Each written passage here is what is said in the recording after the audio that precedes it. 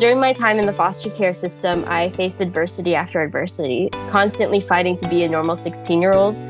I lost about 90% of my rights when I entered the foster care system, and I was not educated on what was normal versus what was not normal for foster youth, and I felt like a prisoner and didn't know that's not what I was supposed to feel like. Equal access to justice is a core American value. In each episode of Talk Justice, an LSC podcast, we'll explore ways to expand access to justice and illustrate why it is important to the legal community, business, government, and the general public. Talk Justice is sponsored by the Leaders Council of the Legal Services Corporation. Hello, I'm Molly McDonough. I've spent my career as a legal affairs journalist and communications professional. I have a special interest in exploring how our systems can more effectively meet the legal needs of underserved populations. And I especially enjoy speaking with leaders and innovators in this space. Today, I'm speaking with two guests who are working to improve the lives of children in foster care. Taylor Sartor is a staff attorney at the L. David Scheer Children's Law Center in Florida, where she represents children in foster care. She specializes in issues related to human trafficking, disabilities, commitment in psychiatric facilities, aging out of foster care, school-to-prison pipeline prevention, and more. She also is the creator of Foster Power, an app and a website that informs kids about their legal rights, benefits, and protections. We also have Rebecca Baer, who works in human resources within the Florida Department of Health and is the statewide chair of and serves as a peer specialist with Florida Youth Shine, a youth-led, peer-driven organization that empowers current and former youth in foster care to become leaders and advocates within their communities. Rebecca is also on a few other foster youth advisory boards at the statewide and national levels. Her interest in foster care, reform, and youth advocacy dates back to her own time in foster care. Welcome, Taylor and Rebecca, to Talk Justice. I'm excited to have you both. Thank you. Thank you. I'm excited to be here. So I have a special interest in this. Flaws in our foster care system and the long-term impact of those flaws on children were topics that we recently covered in another recent episode of Talk Justice involving excessive removals of children in New York. So I kind of view this discussion as an opportunity to dive a little deeper into the issues involving foster care itself. And you both have really interesting backgrounds and driving advocacy in your own unique ways. And I would love to hear a little bit more about your backgrounds. Taylor, you started working on Foster Power back in law school. Can you talk a little bit about what prompted you to get active in this space?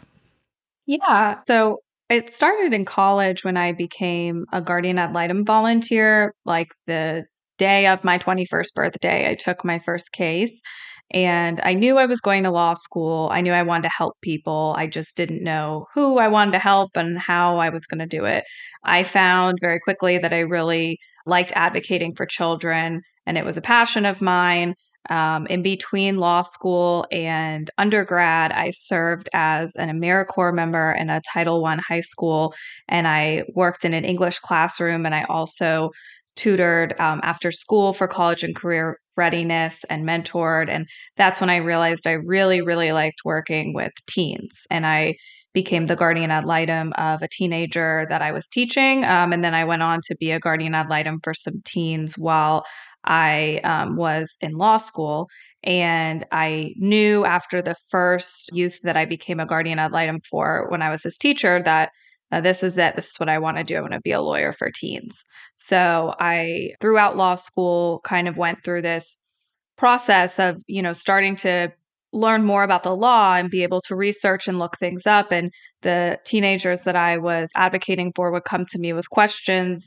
What about seeing my siblings? Do I get an allowance? I'm, going to be aging out of foster care soon. What's this about extended foster care?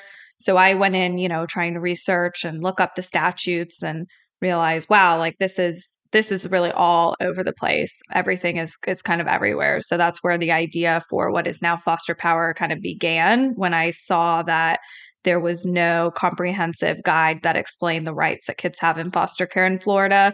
And, I just then and there just decided to do something about it. So that's how it slowly it began as a booklet that me and a team of law students worked on, and then evolved into what it is now throughout the years. Awesome. I'm going to come back to that. But before we do, I wanted to have Rebecca talk a little bit about her background and what motivated you, Rebecca, to get involved and become an advocate, and especially for reform in foster care. From what I've read about you, your interest started, or activity began in college, but your interest was much more personal. Yes, thank you. So I had actually been in the foster care system within the state of Florida from the time that I was 16 until I aged out at 18 before I went off to college at the Florida State University. And so during my time in the foster care system, I faced adversity after adversity, constantly fighting to be a normal 16-year-old. I lost about 90% of my rights when I entered the foster care system, and I was not educated on what was normal versus what was not normal for foster youth. And I felt like a prisoner and didn't know that's not what I was supposed to feel like. I was forced to wear the same clothes for a week in care until I was able to contact my dad to have the police bring me some.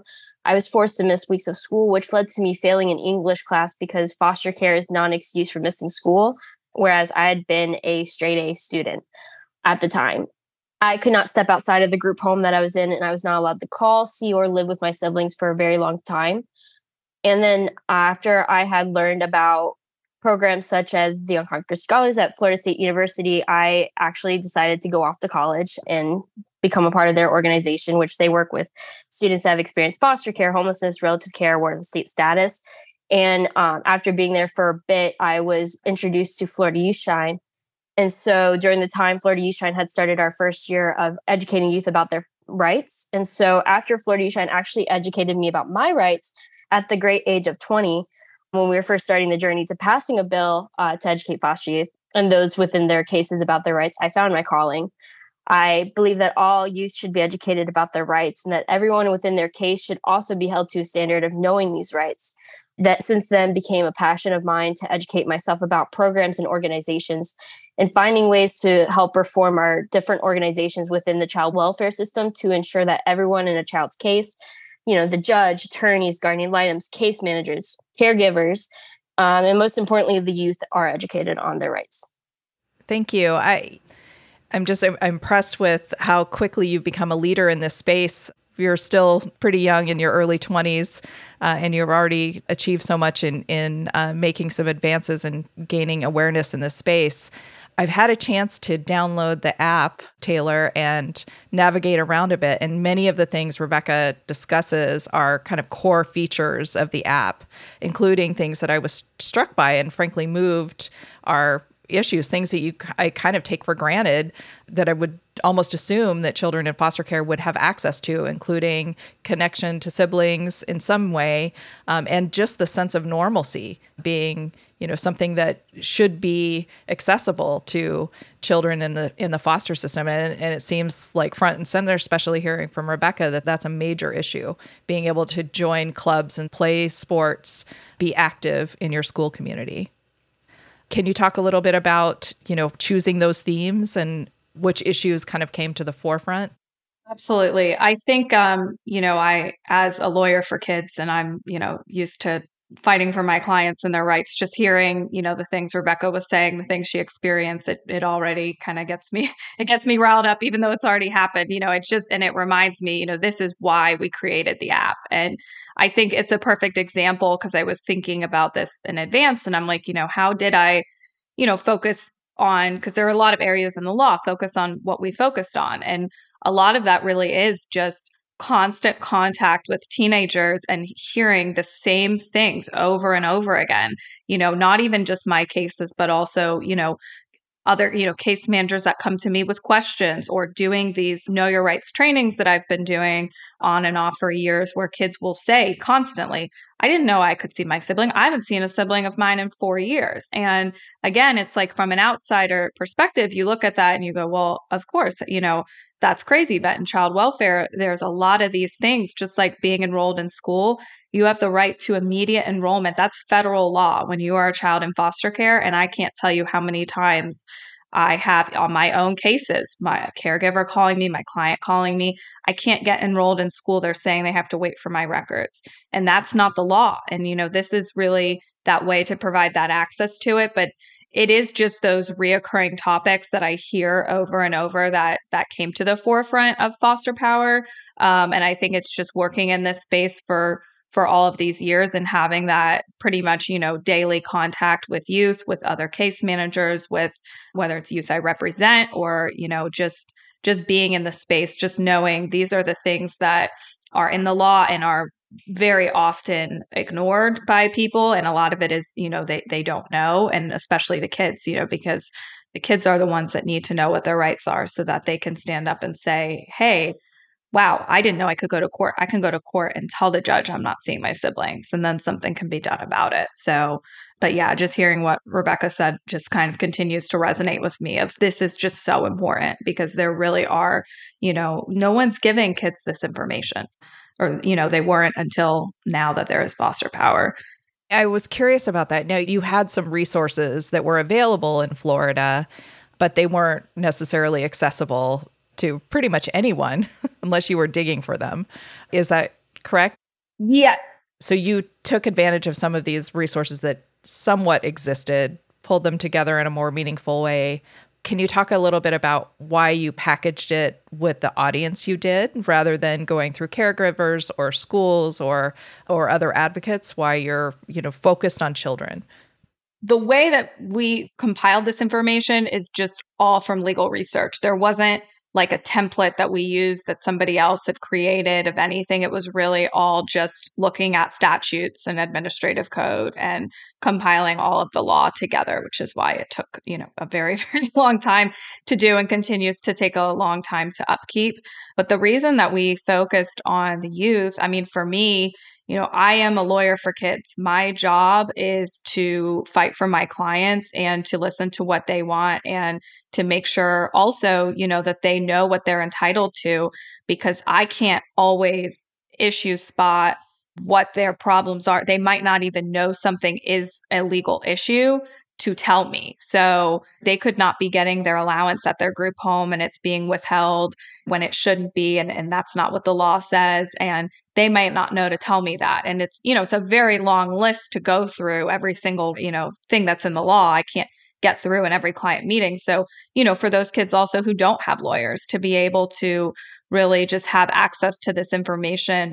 Of course, we want child welfare professionals to be able to access it as well. Case managers, judges, attorneys. It's definitely made in a way that anyone can understand. But my goal has always been to empower youth and young adults who are still involved in child welfare, whether extended foster care, other programs, to become their own advocates. Because one thing I also saw that I was increasingly frustrated about was the guardian ad litem teenagers that I advocated for back in law school. They would be expected to, the second they turn 18, okay, do everything, be your own advocate, do all these things yourself now. And no one ever gave them the tools to do that. So starting, as being in care, being able to have this information, being able to advocate for yourself can actually help that transition to adulthood as well. Rebecca, can you talk a little bit about your experience and, whether you felt like and whether you're seeing more youth understand their rights with tools like these or with this tool? Yes. So for myself, I did not have those education tools while I was in the foster care system.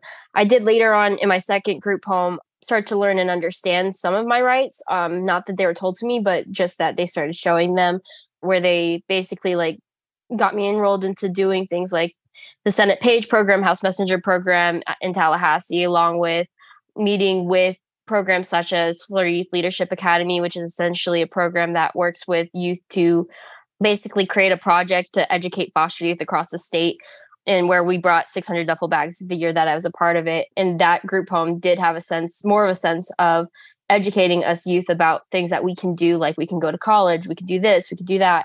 It can be so successful that, I currently own my own house and own car, thanks to the education tools that I received from my second group home, along with my independent living services program.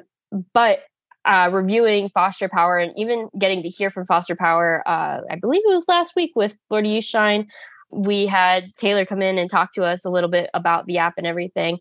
And youth were asking really good questions, because we do have kids under the age of 18 that come to Florida Youth Shine events. And so these apps and websites actually truly provide the education tools to youth and those in their case plan.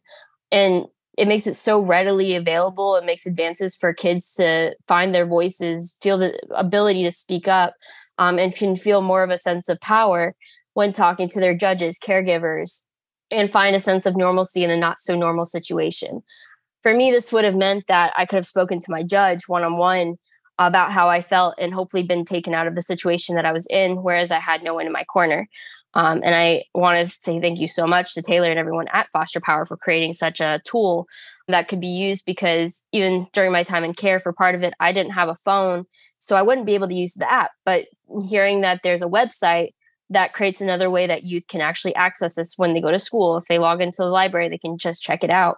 And so I think that moving forward, this will be a great tool, especially with Florida just passing our Nancy C. Dietert Champion for Youth Bill Act, which is basically educating youth about their rights within care. And I believe that at least I hope the Department of Children and Families will utilize Foster Power for their website and app and educating at a age appropriate level for foster youth. Wow, that's quite a bit to unpack there too. I'm curious if with that age group, you said these are still under 18. Do you feel like that these outside of the youth, Taylor, you had mentioned that something that struck me was something you said earlier was that it sounded like the school wasn't following the law. So I'm looking at kind of who else is starting to understand and use these tools. It's a very easy to navigate website and app. And the art is great. You've got a fabulous mascot who I want to ask you about. So I'm interested in, how you're planning to kind of build this out and reach larger audiences. Yeah, well, we are really just, we just launched in May. So we've been doing a lot of local outreach. I'm planning a lot of trainings locally, and also, trying to get some statewide trainings in, like I just did with Florida Youth Shine. And then we also have our social media accounts and doing some digital marketing on there as well. Get Foster Powers, our TikTok and Instagram, that we post the short form videos of former foster youth themselves giving information about the law and their own experiences. So those are all located in the app, but we also post them on the social media. But we're really doing at this point just a lot of on the ground level, trying to reach people however we can. So I'm going to group homes to do trainings.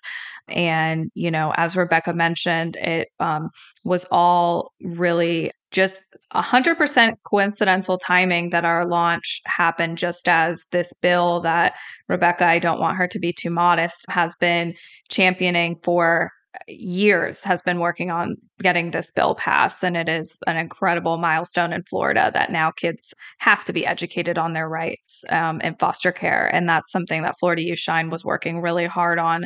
So I know that, with that new law and hopefully with Foster Power, whatever's going to be done, whether it's additional materials or somehow utilizing Foster Power to accomplish that too on a statewide level.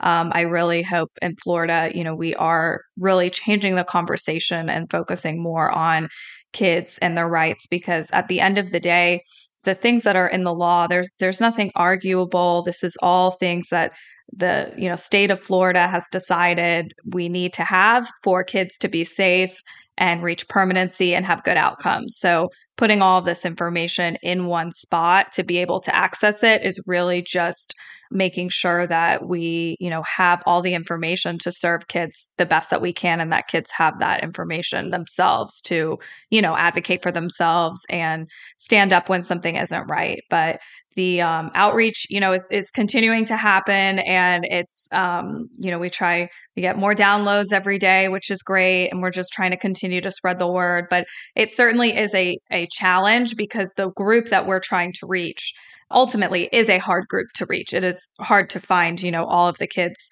in the foster care system in Florida. And, again, as Rebecca said, some don't have phones, or, might be in a group home that turns off the Wi-Fi at night or turns it off if one kid gets in trouble. And that's actually why we made the app downloadable and can be accessed without Wi-Fi, but you do need Wi-Fi to download it in the first place. So we tried to work on those accessibility issues because it is a hard to reach group, but we're hopeful that we can reach every child in Florida that needs this information. Rebecca, I'd love for you to talk a little bit more about the legislative advocacy you've been doing, and especially kind of what you envision in terms of when and how youth in foster care will be educated and be made aware of their rights. Yes. So we have actually, for the past 5 years, been working to pass essentially a foster youth bill of rights, but we call it an educating youth bill.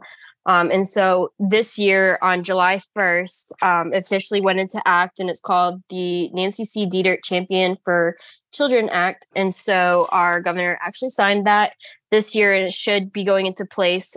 Well, immediately, they're already taking some actions. So the Department of Children and Families Office of Continuing Care they're working on creating an advisory board, and they have a lot of us being a part of it. So Florida U-Shen's a part of it. I believe One Voice Impact, and I believe Guardian Lighting Program is also a part of it.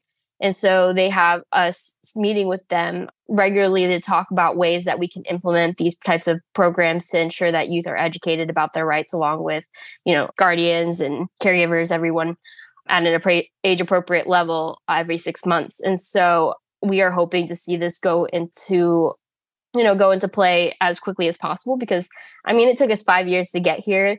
CCF must have known that, seeing us going for 5 years, they should know, hey, we should already have this as a game plan. We got to get on it. But in speaking with them, we do know that they are working hard to get this implemented. And I'm hoping to see the rights posted, or education tools posted in group homes and all that kind of stuff, hopefully by the end of the year. And then obviously educating throughout every 6 months. A couple things. I want to talk about accessibility, partly on the video side too, Taylor. It's one thing to be able to read and understand as you're reading through these topics. I think the art helps too if you're not a strong reader, but the videos are really engaging, and they seem like these are not actors, but folks who've been involved in the system and are sharing actual experiences. Can you talk a little bit about the production of those? So you are correct. They were not actors. They were paid for their time as if they, whatever an actor would be paid, they were compensated the same. But they were all former foster youth.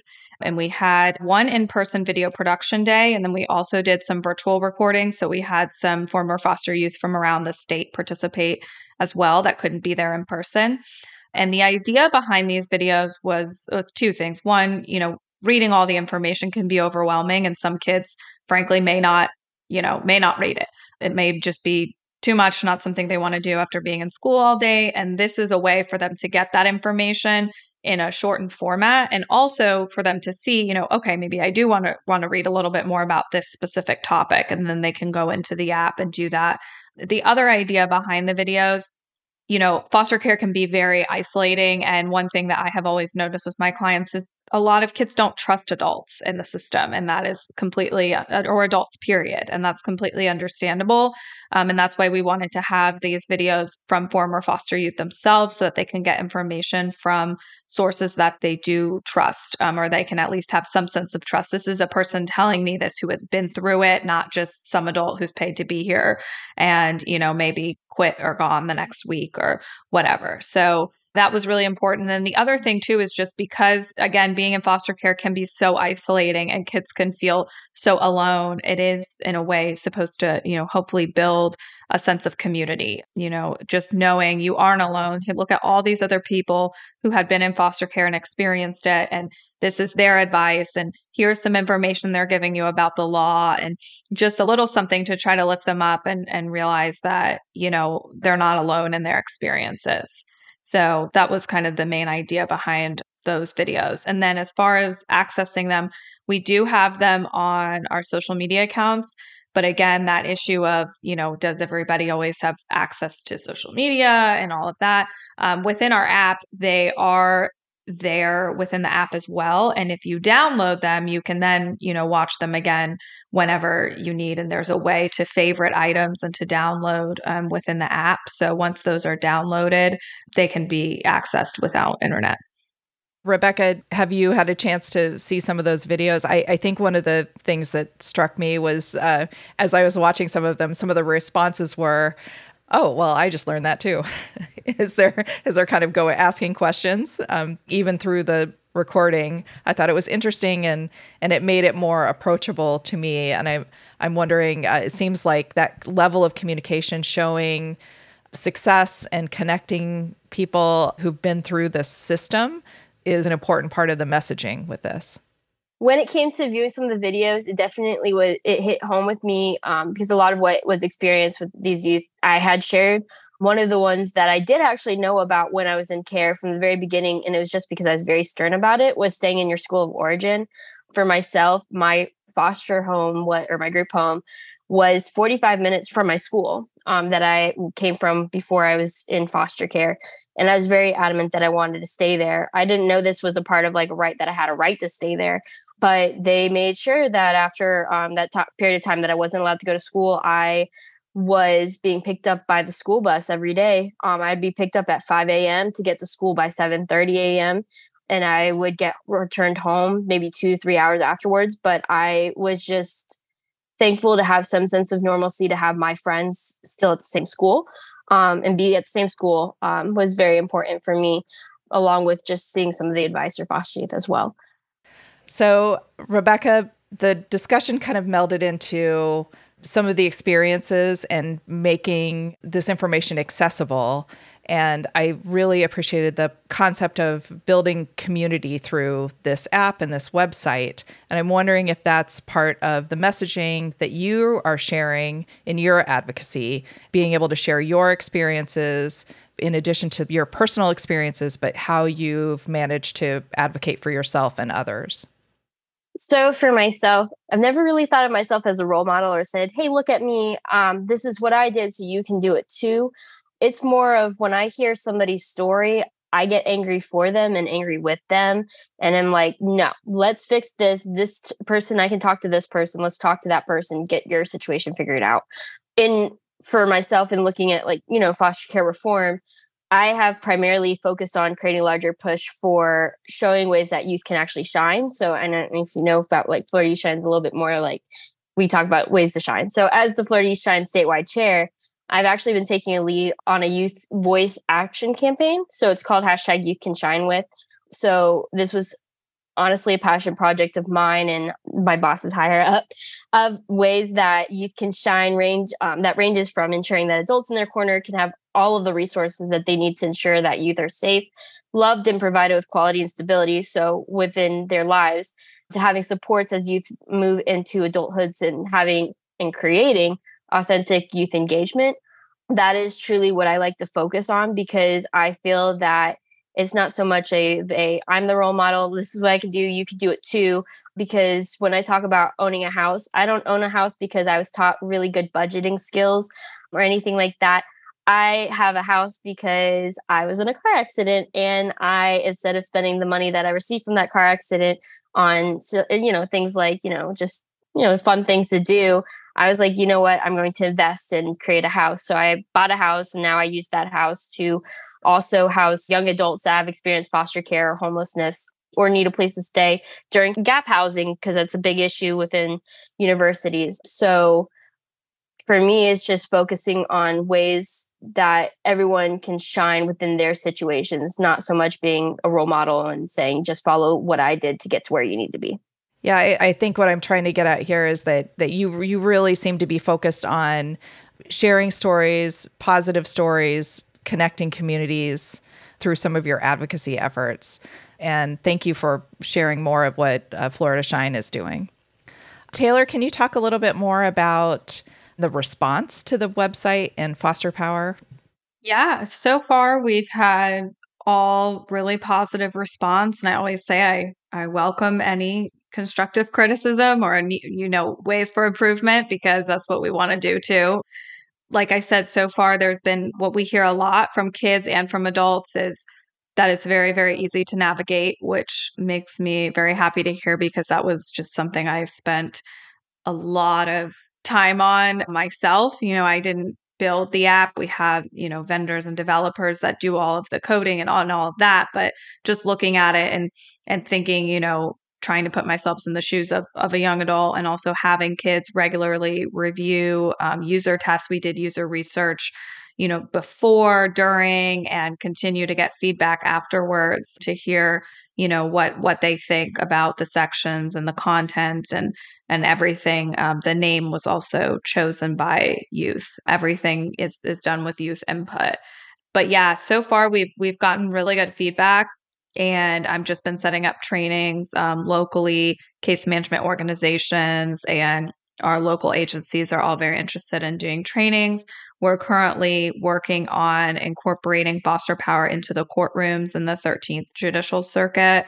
All of the judges and magistrates have been really excited about foster power. I've given them information on it, and they have flyers in their courtrooms. And we also are working on a way to be able to screen share for kids who attend virtually so they can get that QR code to download the app. But like I said, so far it's been all positive feedback, and we've had some requests and ideas for ways to expand. So that's something in the works as well that we're looking towards in the future. With that expansion, have you heard from others in other states? This seems like a model that could be replicated. We do hear from, I've done some trainings that were a national training, and we had several child welfare professionals from different states. And we do get a lot of feedback of, we would love to have this in this state. We are not to the point of being able to figure out all logistics or naming a state yet or anything like that. But we definitely think that what we've created could be done in another state, and is certainly needed in every state, because as far as we know, again, having this information in this type of way, we haven't seen anywhere else in Florida. And as far as having an app to access all this information, is not being done from all the research we've done, anywhere else in the country. So some of the initial funding came from a TIG grant. I'm curious if you're getting other grants or how this is being funded, especially with expansion and development. So the majority of our funding is from a TIG grant. We've also received funding from Community Foundation of Tampa Bay, and they have helped fund us as well. We continue to look for grants and opportunities.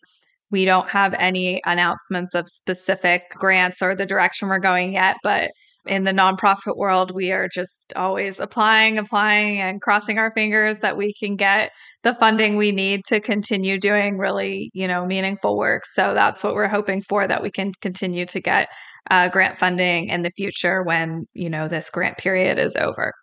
Rebecca, what are you hearing in your space? I mean, it sounds like you're just flooded with opportunities, and especially with this new legislation, I'm wondering kind of what next for you in this space.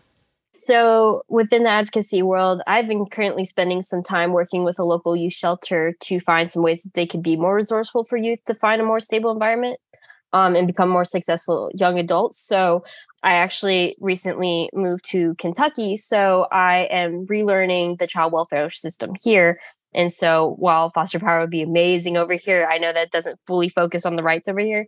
So I've been looking at like the different rights and what things that they can do to help ensure that their youth are experiencing as much normalcy as possible. And I will be continuing the hashtag Youth Can Shine with campaign and participating on local, statewide, and national foster care initiatives. And my dream is actually to work on a national initiatives to ensure that youth have benefits across the country. And I'm also working on an international level to find more ways to better our child welfare system as well.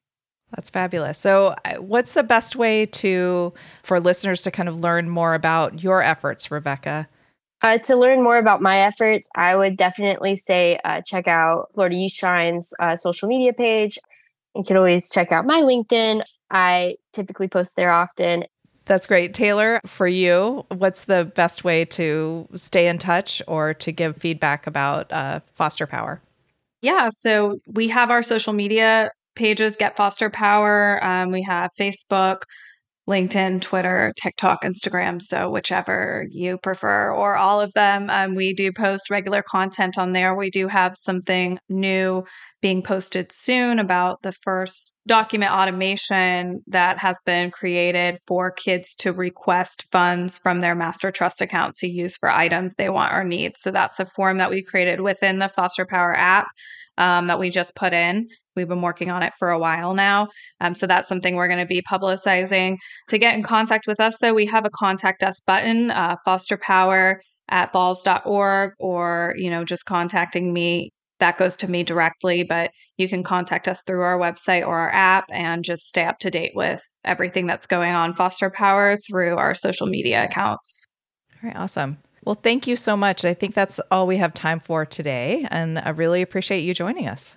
Yeah, thank you so much. Thank you for having us. And Rebecca, I'm very excited to see what you're going to do in Kentucky. I have a feeling that you'll do great things there too. Thank you so much. I appreciate it. Thank you, Taylor and Rebecca, for joining me today. And thank you, listeners. I hope you've enjoyed this episode of Talk Justice. If you like what you've heard, please take a moment to rate us and subscribe on Spotify and Apple Podcasts or wherever podcasts can be found so you won't miss an episode. Until next time. Podcast guest speakers' views, thoughts, and opinions are solely their own and do not necessarily represent the Legal Services Corporation's views, thoughts, or opinions. The information and guidance discussed in this podcast are provided for informational purposes only and should not be construed as legal advice. You should not make decisions based on this podcast content without seeking legal or other professional advice.